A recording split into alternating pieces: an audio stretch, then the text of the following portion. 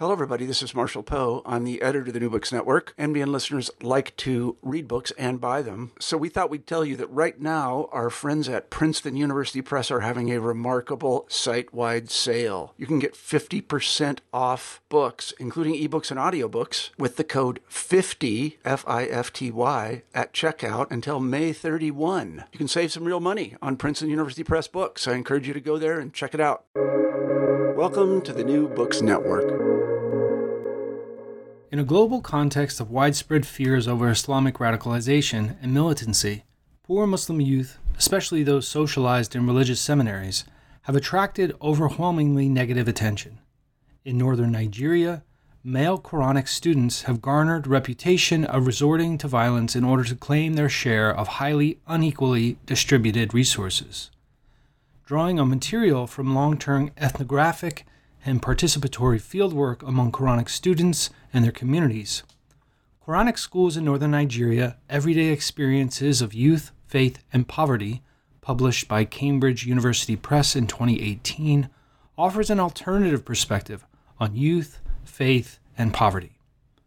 Mobilizing insights from scholarship on education, poverty research, and childhood and youth studies, Hannah Hochner describes how religious discourses can moderate feelings of inadequacy triggered by experiences of exclusion, and how Quranic school enrollment offers a way forward in constrained circumstances, even though it likely reproduces poverty in the long run. In our conversation, we discuss the rural economy of northern Nigeria, educational options for young boys, the activities of the Quranic school, how boys support themselves through domestic service, youth masculinity, poverty and economic instability, the politics of respectability, the prayer economy and spiritual services, and participatory research and video production. I'm one of your co-hosts, Christian Peterson, and thanks again for listening to New Books in Islamic Studies, a channel on the New Book Network. Without any further delay, here's my conversation with Hannah Hochner about Quranic schools in northern Nigeria, everyday experiences of youth, faith, and poverty. Welcome, Hannah, to New Books in Islamic Studies. Thanks for joining us. How are you? I'm fine, thank you. Thanks for inviting me. Yeah, I'm excited to talk to you about your book, Quranic Schools in Northern Nigeria. We always start a little bit about the author, though. So can you tell us a little bit about your background or training, perhaps moments or influences that shaped kind of the questions you are interested in answering, or the types of places you're interested in studying? What brought you to your research? Yeah, definitely. I have quite an interdisciplinary background, which is also reflected in the book. So my undergraduate was actually in international relations, and then I did a master's in development studies at the University of Oxford. And there I had courses in the anthropology and sociology of childhood and anthropology more widely. And I think these were quite important influences for me, finding the topic of this book.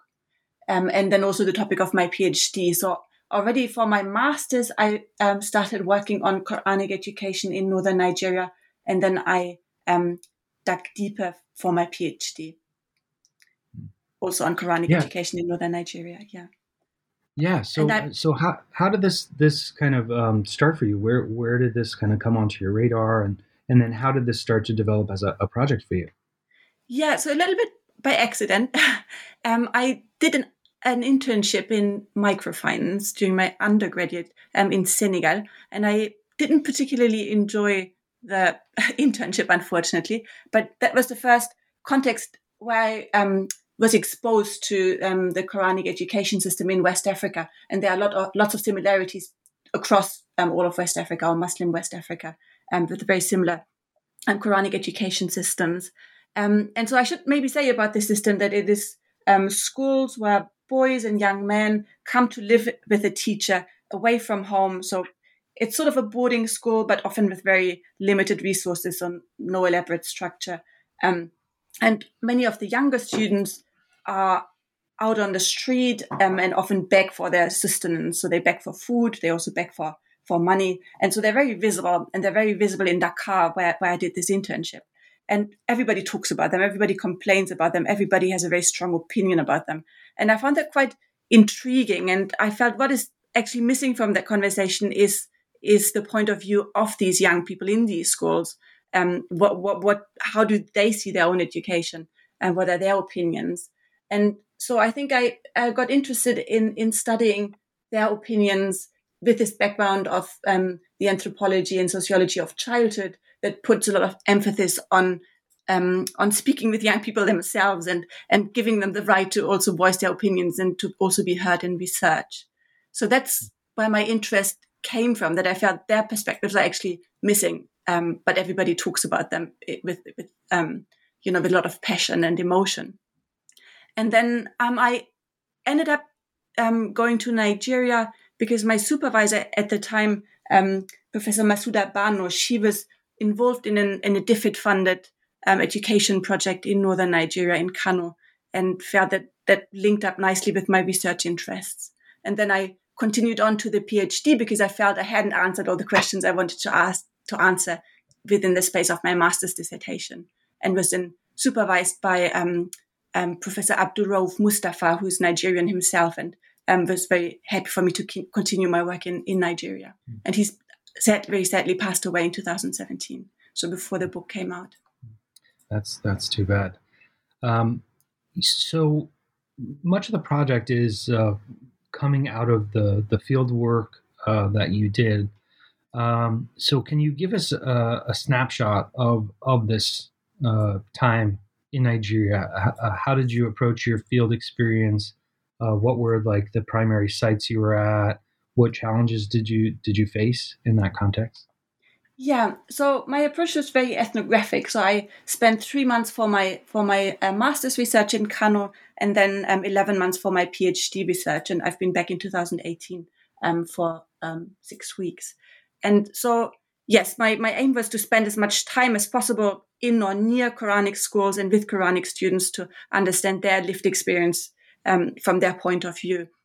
Now, I'm white, I'm a woman, I'm not a Muslim, I'm an adult. And so all of that set me apart from the Quranic students whose experiences I was interested in. I'm also, have quite a different socioeconomic status to these boys and young men who are mostly from poor rural families.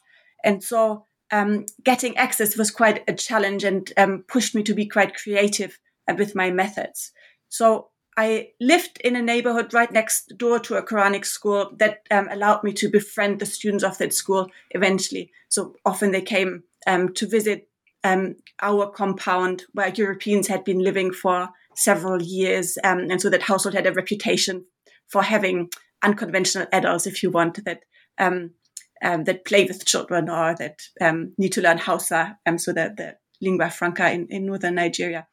So I interacted with Quranic students by virtue of living in that neighborhood where there was a Quranic school just next door in urban Kano. I also lived in a rural part of Kano State for 4 months in the household of the traditional ruler there.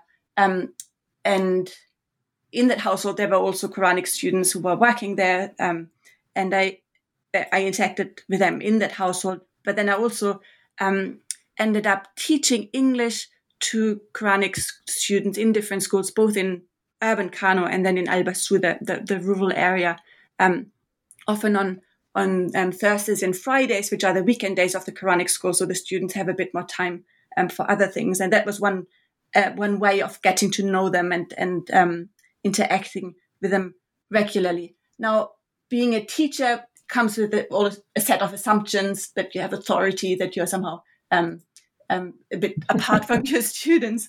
And so that wasn't ideal necessarily for building up an equal relationship.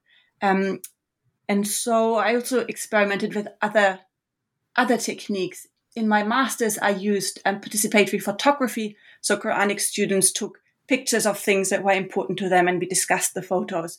And that was a great tool to get access to aspects of the Quranic students' lives that I didn't necessarily have access to otherwise. So I wasn't allowed into the mosque, for example, where lessons were taking place. I couldn't follow the Quranic students when they went begging, for example. Probably that wouldn't have helped them earn anything if a white person stands right next to them. So yes, these photos were a great source of insight. Then the Quranic students also conducted what I've called radio interviews with each other. So I used to tape record some of our conversations and showed the young people how the tape recorder worked, and they found it quite entertaining to hear their own voices played back. And so I encouraged them to play journalists and to interview each other as part of the research, and that worked really well. And it was quite enjoyable to the Quranic students to have this more playful form of expressing their views and concerns. But a very big part of my master's project was the production of a participatory docudrama.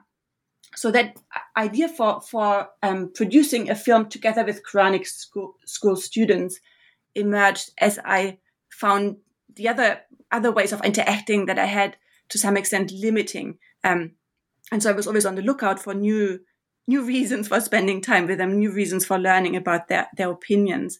And also, I should say, I've just kept encountering these very stereotyped, very negative ideas about Quranic education. And I felt a film would be a great way of giving Quranic students a space to portray the education system from their point of view and to counter these very stereotyped depictions. And yes, so that's how the idea for the film came about. I managed to secure a bit of funding from the Goethe Institute, which is a German cultural foundation that supports cultural projects. They've left Kano now, but they were still operating there in 2011 when I did this project. So I had a bit of funding from them. Then I recruited 9 Quranic students from different schools that I had been interacting with before as I was teaching English, and then the school that I was living next to in Kano. So 9 students then received training in filmmaking skills from professionals from the Kannywood film industry. So that's, I don't know if listeners are familiar with Nollywood, the Nollywood film industry, the Nigerian film industry. There's also a Kano-based film industry, Kannywood. And so we had 2 professional filmmakers from that industry and that provided training to the Quranic students in filmmaking. Now, I should say that many of these Quranic students haven't been to formal education. They didn't know anything about filmmaking. I didn't either. But it was a really challenging and interesting project to get everybody to the point where we were able to produce this docudrama together, which has been very well received and has won a prize in Nigeria and has been screened at a couple of international film festivals as well. And so this film portrays the trajectory of a Quranic students, or Al-Majiri, as they are called in Hausa, from the rural village where he comes from to the city where he's involved in the Quranic school. And then it describes all the challenges and difficulties that he encounters, abuse from the rich in society that exploit his labor as a household help and don't really care well enough for him. Then also difficulties finding food, finding soap to wash his clothes, all these challenges that Quranic students encounter in their daily lives. And then eventually he graduates happily and teaches younger students. So it's a happy ending. But yes, so this producing this film was a real goldmine in terms of data, because I spent plenty of time with the 9 Quranic students that were part of the production process and learned through spending the time about their experiences. And then obviously the film also gave rise to conversations about what they wanted to present on screen, what were the key messages they wanted to get across to wider society. And that was very much about countering stigma, about emphasizing their morality, emphasizing or challenging negative conceptions that associate Quranic education with negative outcomes, becoming hoodlums, becoming terrorists in the context of Boko Haram, etc. So I learned about all of these concerns throughout the film production process. And these are also key themes in the book. Sorry, that was a very long answer. No, that was great. And the docudrama is really great. I think it could actually be used in our classrooms as well as a way to kind of introduce a lot of the work you do in the book much more developed, of course. But if you only have a week to focus on something, it's a really good way to kind of get at a lot of these questions and tensions that are happening in this religious education in Nigeria. I think it could be really useful. I've used it in some of my teaching, yeah, and it's available on YouTube. So anybody who would like to watch it can find it. It has English subtitles. Makes it. There's also a French a version that's subtitled in French, if that's of any interest to anybody. So before we get into more of the kind of the nitty gritty, can you give us kind of a snapshot or a bigger portrait of the Al-Majri system? What should we kind of know in general about it? Where does it fit into kind of the social and economic context of the region? And how do you kind of hinted this already, but how does kind of the broader society view students in this schooling system? Yeah. So first of all, it's not only an education system that exists in northern Nigeria. There's similar education systems all across Muslim West Africa or the West African Sahel. So I think sometimes in Nigeria, I encountered opinions on the system that said it's a Hausa problem. But actually, no, it's a much wider phenomenon that exists in other societies as well. And I think it is closely related to the agricultural economy and the kind of the climatic conditions in that particular region. So these are schools. Often they are mobile. They move with follow seasonal agricultural rhythms. So often students move to urban areas during the dry season when there isn't much agricultural work to be done, and then return home to help farm during the rainy season. Or sometimes entire schools move between rural and urban area according to the agricultural season. So it fits in very well with this larger climate and agricultural system that is where demand for labor is very seasonal. Now, it is one form of education of Islamic education in a context where there are also other forms of education. So we have the kind of government secular education system that has been introduced by the British under colonial rule, and that has since then gained prominence and produced kind of the political elite. There are lots of issues with this education system and inequalities where often poor rural communities have access only to very poor quality education and without necessarily opportunities to find employment with that education later on. So that's the modern education system. Then there's also a modern Islamic education system, which is more a kind of a day school based system that resembles the secular modern education system that we probably all are familiar with quite closely. So students would, in these schools, would sit in a classroom with desks, have a blackboard, notebooks, etc., and learn Islamic subjects, but also sometimes secular subjects. Now, these are the kind of the more formal education systems, if you want, and then the Quranic education system is quite different and is many people label it informal. Now, I'm not sure if these distinctions, formal and informal, are very helpful, but these Quranic schools are very different in that they don't have all this formal infrastructure, and often a school is based around a teacher's personality, and students come to live with a teacher. So girls might attend Quranic schools as day students and then return home to their parents, but boys and young men often come to live with the teacher, often for a long, several years even. Now, teachers might have space to shelter students, but sometimes they don't. So students are sheltered in the neighborhood. Neighbors might accommodate them in their entrance rooms to their houses. Sometimes they sleep in the open.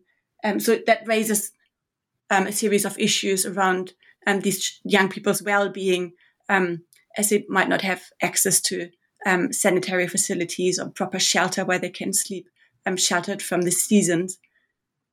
Also, as the teachers often don't have means to for the upkeep of their students, they are very much responsible for feeding themselves. So younger students would beg, often for food, sometimes also for money to buy things like soap or new shoes, new clothes, these kind of things. And many of the younger students work as domestic helpers. So they would work in houses in the neighborhood. It's a context where many women are quite strictly secluded. So they wouldn't go out during the day or without their husband, and then rely on children as go-betweens to run errands for them, to fetch water, take out the dustbin, buy food, etc. And so often Quranic students do these kind of jobs while they are younger. Older Quranic students often work in the petty economy, all kinds of petty trading. Some are motorbike taxi drivers. So they have all kinds of professions in the petty economy to sustain themselves. And all of that is because the school doesn't receive any money from the government. It's completely community based. And so the young people in these schools need to organize their own upkeep. Now, these Quranic schools focus very much on memorization of the Quran. So especially beginners start very much with only the Quran as their subject, which they learn to read, write, and recite using wooden boards called allo in Hausa. So it's quite different from the quote-unquote modern education system where people use blackboards and desks and books, notebooks and pens, etc. So here it's a wooden board and ink that students use. And what they mostly learn is to read and recite the Quran, in comparison to the other schools that have a broader curriculum, if you want. You also asked me about perceptions of these schools, right? Mm-hmm. Yes. Yeah. So there are plenty of misconceptions or plenty of concerns about these schools from different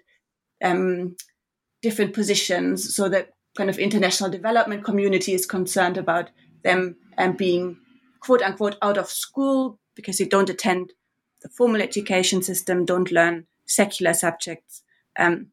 So often they're considered to be out of school or counted as out of school, even though they obviously attend some form of education. Then there are concerns from child rights advocates about these children being abandoned or being exploited because they fend for their own upkeep. So there's a lot of negative perceptions of their parents not taking responsibility for them and just sending them off to live with a teacher without providing for them.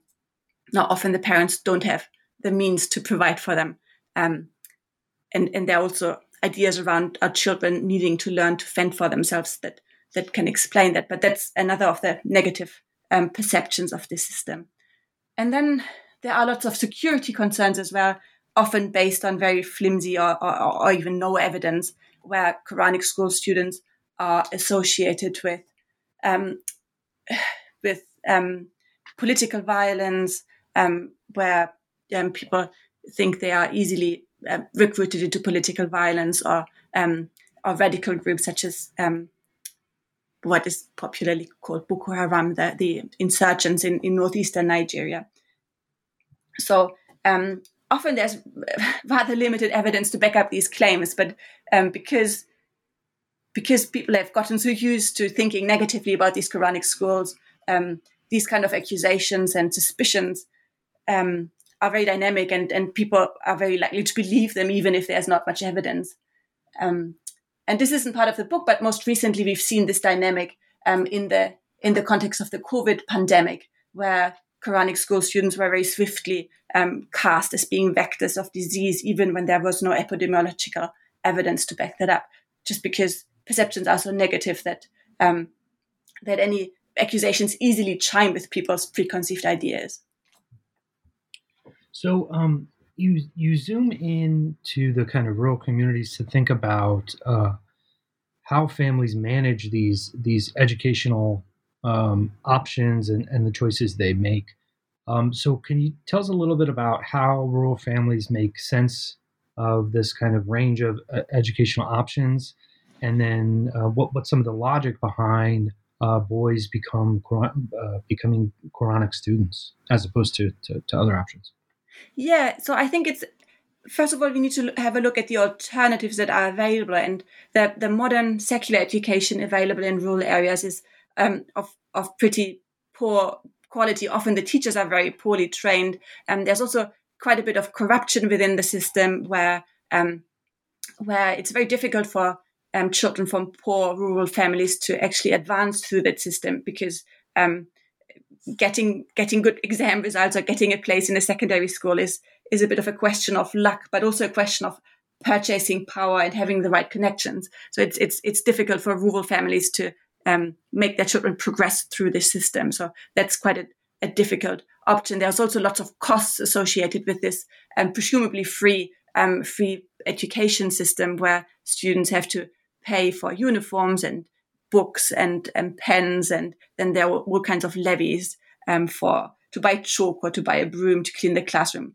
So it's kind of a constant drain of money that many families just don't have the means to afford for an education that has very uncertain future benefits. So that's the government education system. Then there is the modern Islamic education system that is called Islamia. Islamia schools is the name used in northern Nigeria. Now, these schools are also mostly fees-based. And again, students need uniforms, etc. And that makes it, again, more difficult for families to enroll their children there on a long-term basis. And so the Quranic education system has the advantage of being much cheaper. And here the idea or the ideology behind it is that students build up a long-term relationship with their teacher. When they don't have the means to give anything to their teacher, then that is not a problem. They're not expelled. They can continue their studies, and the expectation is that eventually, once they have graduated, that they will maintain that relationship with their teacher and support the teacher then. So it's a very different conception of the relationship between teacher and student and of education, where maybe the more modern formal education system is more commodified, whereas this Quranic education system is much more based around long-term relationships and long-term loyalties. So that's kind of the context in which poor rural families opt for this education system. I should also say that the rural economy in northern Nigeria has been declining for many years, has been neglected by the government. So there's a lot of poverty, there's a lot of seasonal food scarcity, and the Quranic education system provides relief in these circumstances where families can alleviate their subsistence burden during times of scarcity, and then still draw on the labor of children in the Quranic education system for the farming season when they need their help. So as you move on, you follow the students kind of from the rural communities into urban centers, and in addition to what they're doing in the schools, you look at how they support themselves, which you've kind of hinted to in terms of things like begging and things like this. But another part of it is domestic service for the more affluent. So can you talk a little bit about this relationship, especially in the context of what you've told us about how these students are generally perceived? How should we understand their domestic service to more affluent Nigerians? Yes, let me put that question in the context of how the Al-Majire, how the Quranic students are talked about. So often the problems that people perceive outside of the system often see that the problem is with the parents that neglect their children and with the teachers that aren't providing for the students. But from the point of view of the students, the sources of abuse are actually elsewhere. And so many of them work as domestic helpers, and many of the students perceive that relationship to be actually a source of abuse and exploitation rather than the parents or the teachers. So often these relationships and the terms of these employment relationships aren't very well defined.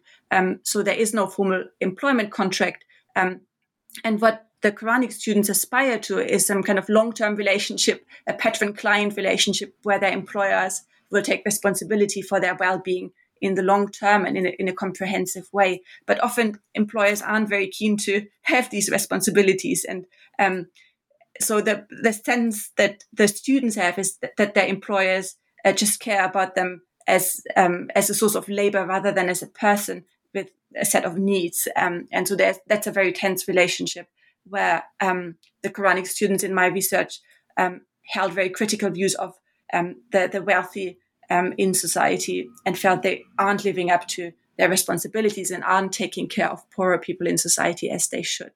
Now, my research was mostly with the Quranic students, so their opinions are given pride of place in my work. Now, from the employer side, there is also the question of their finances, obviously, and economically, northern Nigeria has been suffering a lot with rising insecurity, falling oil prices, etc. So it's difficult also for people who the Al-Majidai might consider to be rich.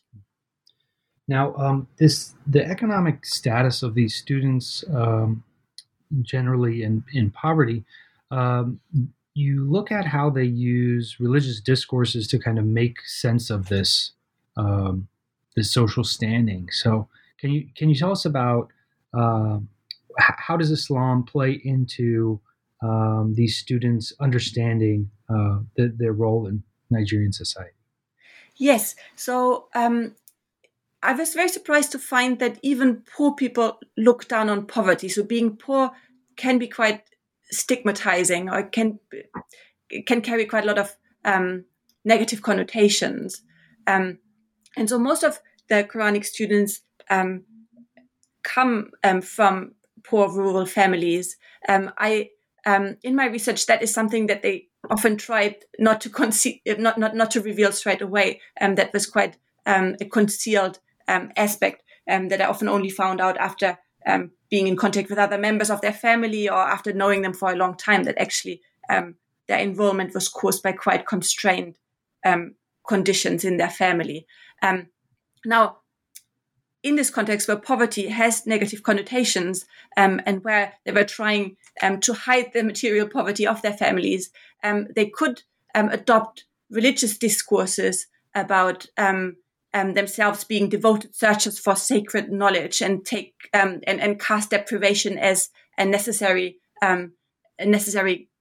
condition for seeking knowledge and for becoming religiously learned. So in a way, these religious discourses about frugality and asceticism help them maintain faith in a context where being poor is looked down upon.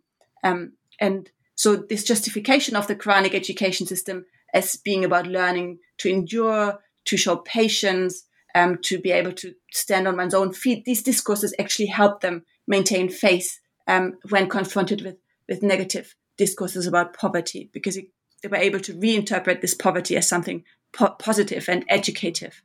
And in the book, I compare that to kind of Boy Scout displays of Boy Scout style displays of toughness, of being able to eat any food, whatever food you are offered, you'll be able to eat it. Your stomach will be able to cope with it because you've been through so much. So there was a certain pride in being able to cope with difficult circumstances for the sake of acquiring religious knowledge. Yeah, and related to this, you look at what we might think of as kind of the social politics of respectability.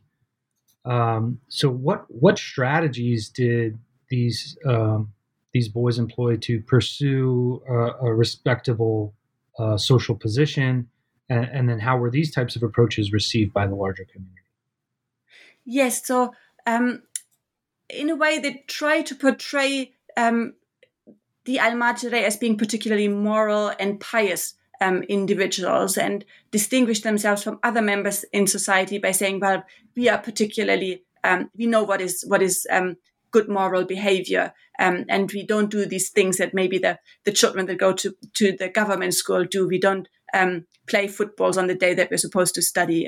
And so in a way, they describe themselves as having this code of conduct that help them feel better about themselves and to distinguish themselves from others in society by emphasizing their morality and often saying, as an al-Majri, one should do this or that, and taking pride in this identity as a Quranic student by emphasizing the moral credentials that come with it.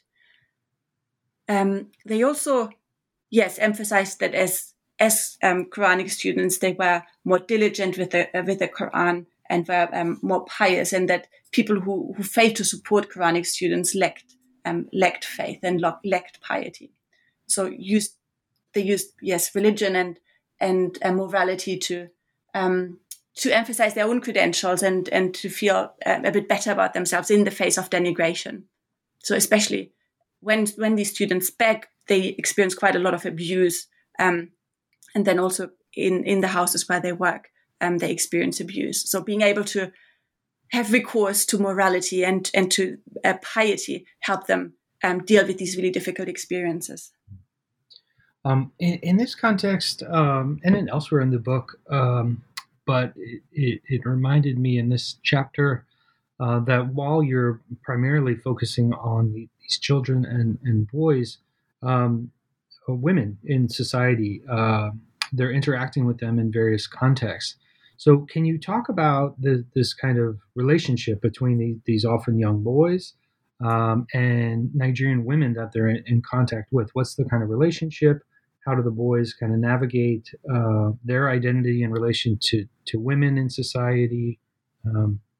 It's kind of all through the book, so I don't have a real pointed question, but I'd love to hear kind of how this kind of gendered aspect of the boy's identity as a man or masculinity is being shaped. Yeah, that's a tricky one. And for anybody who finds the time to watch the film, they'll see that most of the women in that film actually play very negative roles. There aren't really any particularly positive female characters in the film, and that might be an accident, but it might also represent an experience that often the relationship that these Quranic students have with women in their lives are quite strained, especially in their work roles as domestic helpers. Their domestic help is very much managed by women, and being under the authority of a woman can be experienced as being humiliating. And then there's also the additional aspect of many households being financially tight, and so women are responsible for managing the household budget, and so they might have to argue out why they can't give higher wages to their employees. And that can create a lot of tension, whereas the male household head is kind of beyond all of this nitty gritty of the household budget management in day-to-day relationships. So I think that's also a source of why these relationships can be quite tense, because women are managing this domestic employment contract or this domestic employment relationship, which many Quranic students experience as exploitative and not particularly supportive. So the later half of the book, or the later section of the book, you focus on kind of moving out and how these students kind of fare in the broader Nigerian context. And you talk about the so-called prayer economy, or the political economic significance of this religious knowledge more broadly. So can you tell us about the kind of landscape of spiritual services, what types of religious application the al-Majri acquire, what types of opportunities does it open up for them, or perhaps challenges? Yeah, so the spiritual or the prayer economy is about the religiously learned providing services to people in exchange for support. So that might be potions. It's called Rubutun Shah in Hausa. So it's basically writing to be drunk. So that's Quranic verses that are written on a wooden board and then washed off and then drunk. And so that's one form. One thing that Quranic students might provide, or then there's adua or supplications where Quranic students might recite the Quran for the benefit of someone else. And people seek these kind of services mostly for social problems. So that might be things like depression or a difficult marriage or difficulty finding a husband, or people might also seek these kind of spiritual services to have success with their business or to have success in politics. So all kinds of social uses. And Quranic students or Quranic teachers provide these services. Often they hope to have a long-term relationship with a patron that will support them in the longer term. But often these exchanges have now turned into one-off cash for service relationships, so don't provide much job security if you want. There's also the issue that the prayer economy is increasingly crowded. So there are the graduates of Quranic schools, but now there's also this modern Islamic education system, which graduates from the Quranic education system have to compete with. And that makes it increasingly difficult for graduates of the Quranic education system to make a living within the spiritual economy, within the prayer economy. Now, you also look at beyond this prayer economy. Are there opportunities that this type of education provides for students, or what alternatives might this group of young men have? Yeah, what it definitely provides is experience in the petty economy, in the petty urban economy, and context within the economy. Because students learn to fend for themselves for such a long time, and they develop skills in the petty economy and contexts. And many of them, after graduating, move back to the rural areas where they came from, but then continue to engage in seasonal migration, where they come to the urban centers during the dry season and then continue with petty trade or activities in the petty economy. And they have mostly acquired the skills for doing that from their time as a Quranic students and contexts that they can rely on. Now, there's a lot of concern in Nigerian discourses in the media around the future of Quranic students, but I argue that I don't find it clear whether their prospects are really worse than the prospects of other undereducated urban rural youth who might not have access to capital or professional skills training.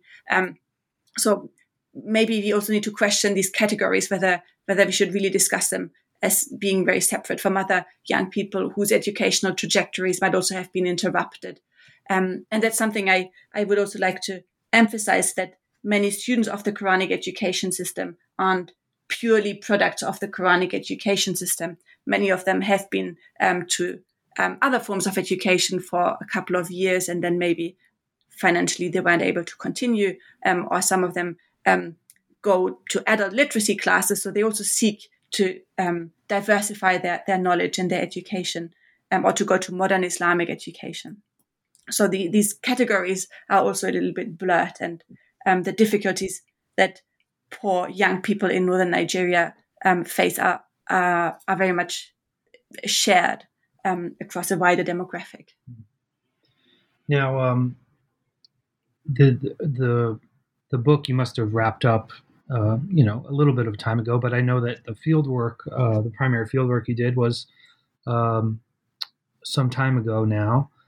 Can you talk about anything that might be changing in Nigeria society? Do you suspect the social realities have shifted significantly since your field work, or have you been in touch with any of these students or others that might make us rethink the kind of role of the Al-Madri? Yeah, I've been in touch. I think, if anything, conditions probably have become worse. I think that is related to the insecurity. So there has been insecurity related to the Boko Haram conflict, but there has also been insecurity related to criminal activities in larger parts of northwestern Nigeria. So the Boko Haram conflict is very much in northeastern Nigeria, but there's also increasing insecurity in all of the north and in northwestern Nigeria. So this insecurity has nurtured suspicions against the Quranic education system that have been there for decades. There were always these misgivings or suspicions that the Quranic education system would produce miscreants or problems. But that has been reinforced by this insecurity, and Quranic students are easy scapegoats in many situations. Something that I also explore in the book, how having low social standing makes them easy scapegoats, and then accusations develop a life of their own, if you want, because their standing is low. It's kind of convenient to accuse them of negative things that happen. And because their standing is low, they can't really defend themselves. So can't really speak back. So these accusations are taken to be true. So insecurity definitely matters. Then there's also the impacts of the COVID pandemic, which was a really big problem economically for many people and has likely increased poverty. So in a way that might further constrain families in terms of the means they have to send their children to other forms of education. And these other forms of education have also been closed for a long time because of COVID and insecurity. So the book covers a lot of ground.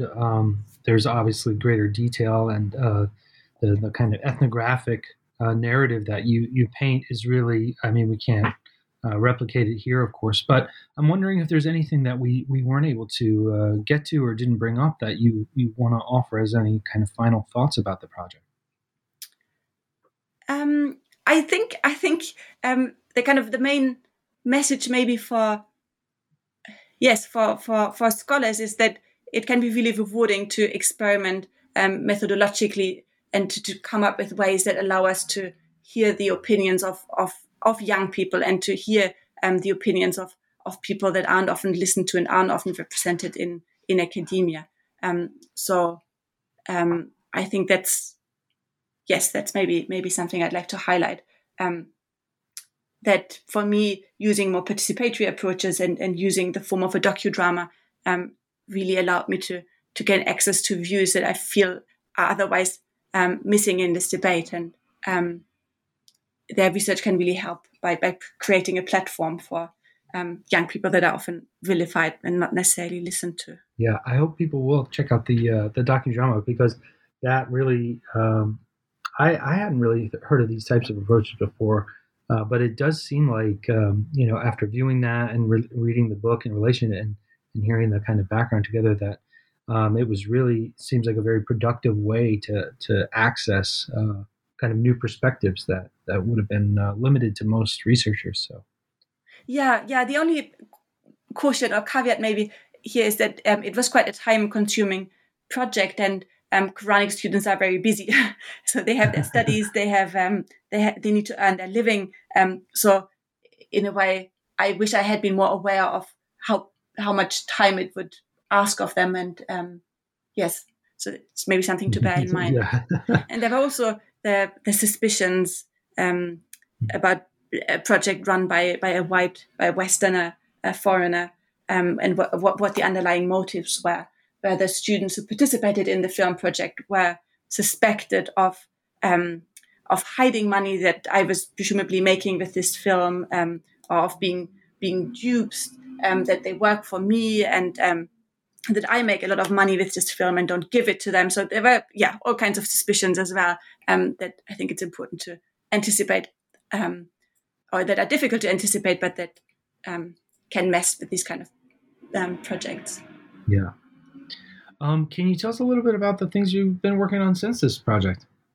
Yeah, so I've followed the COVID pandemic a bit in Kano, and so I'm interested in exploring a bit the securitization of Quranic education in the context of that pandemic, where Quranic students were very swiftly declared vectors of disease, even though the data isn't there. So that's something I'm interested in exploring, and schools were forcibly closed, and Quranic students were deported to their home states in quite a brutal manner, with schools being cleared at gunpoint in the middle of the night. So I'm interested in exploring the links between kind of this public health crisis and then pre-existing perceptions of these schools as a presumed security threat, and how that has then given rise to quite hostile policies. I am involved in a collaborative project on the impact of the Boko Haram conflict on Islamic education, together with Dr. Yagan Abuka from the University of Maiduguri, where we are exploring how this conflict has actually affected the working of Islamic schools in the region and perceptions of these schools. So that's something I'm involved in. And then actually, because there was a lot of insecurity in northern Nigeria, I found it difficult to do long-term field work there. And so I have moved to Senegal, where I did research on Islamic education in a transnational setting. So looking at the diaspora and practices of sending children back to Senegal for their Islamic education. And I did fieldwork in New York, in the US, with Senegalese communities there, and on their educational decision making and decisions to send children to Senegal for part of their education. Well, I look forward to reading that in the future as well, and good luck on everything. Thanks for making time to talk about your book. Well, thank you so much for having me. That was my conversation with Hannah Hoknar about Quranic schools in northern Nigeria, everyday experiences of youth, faith, and poverty, published with Cambridge University Press in 2018.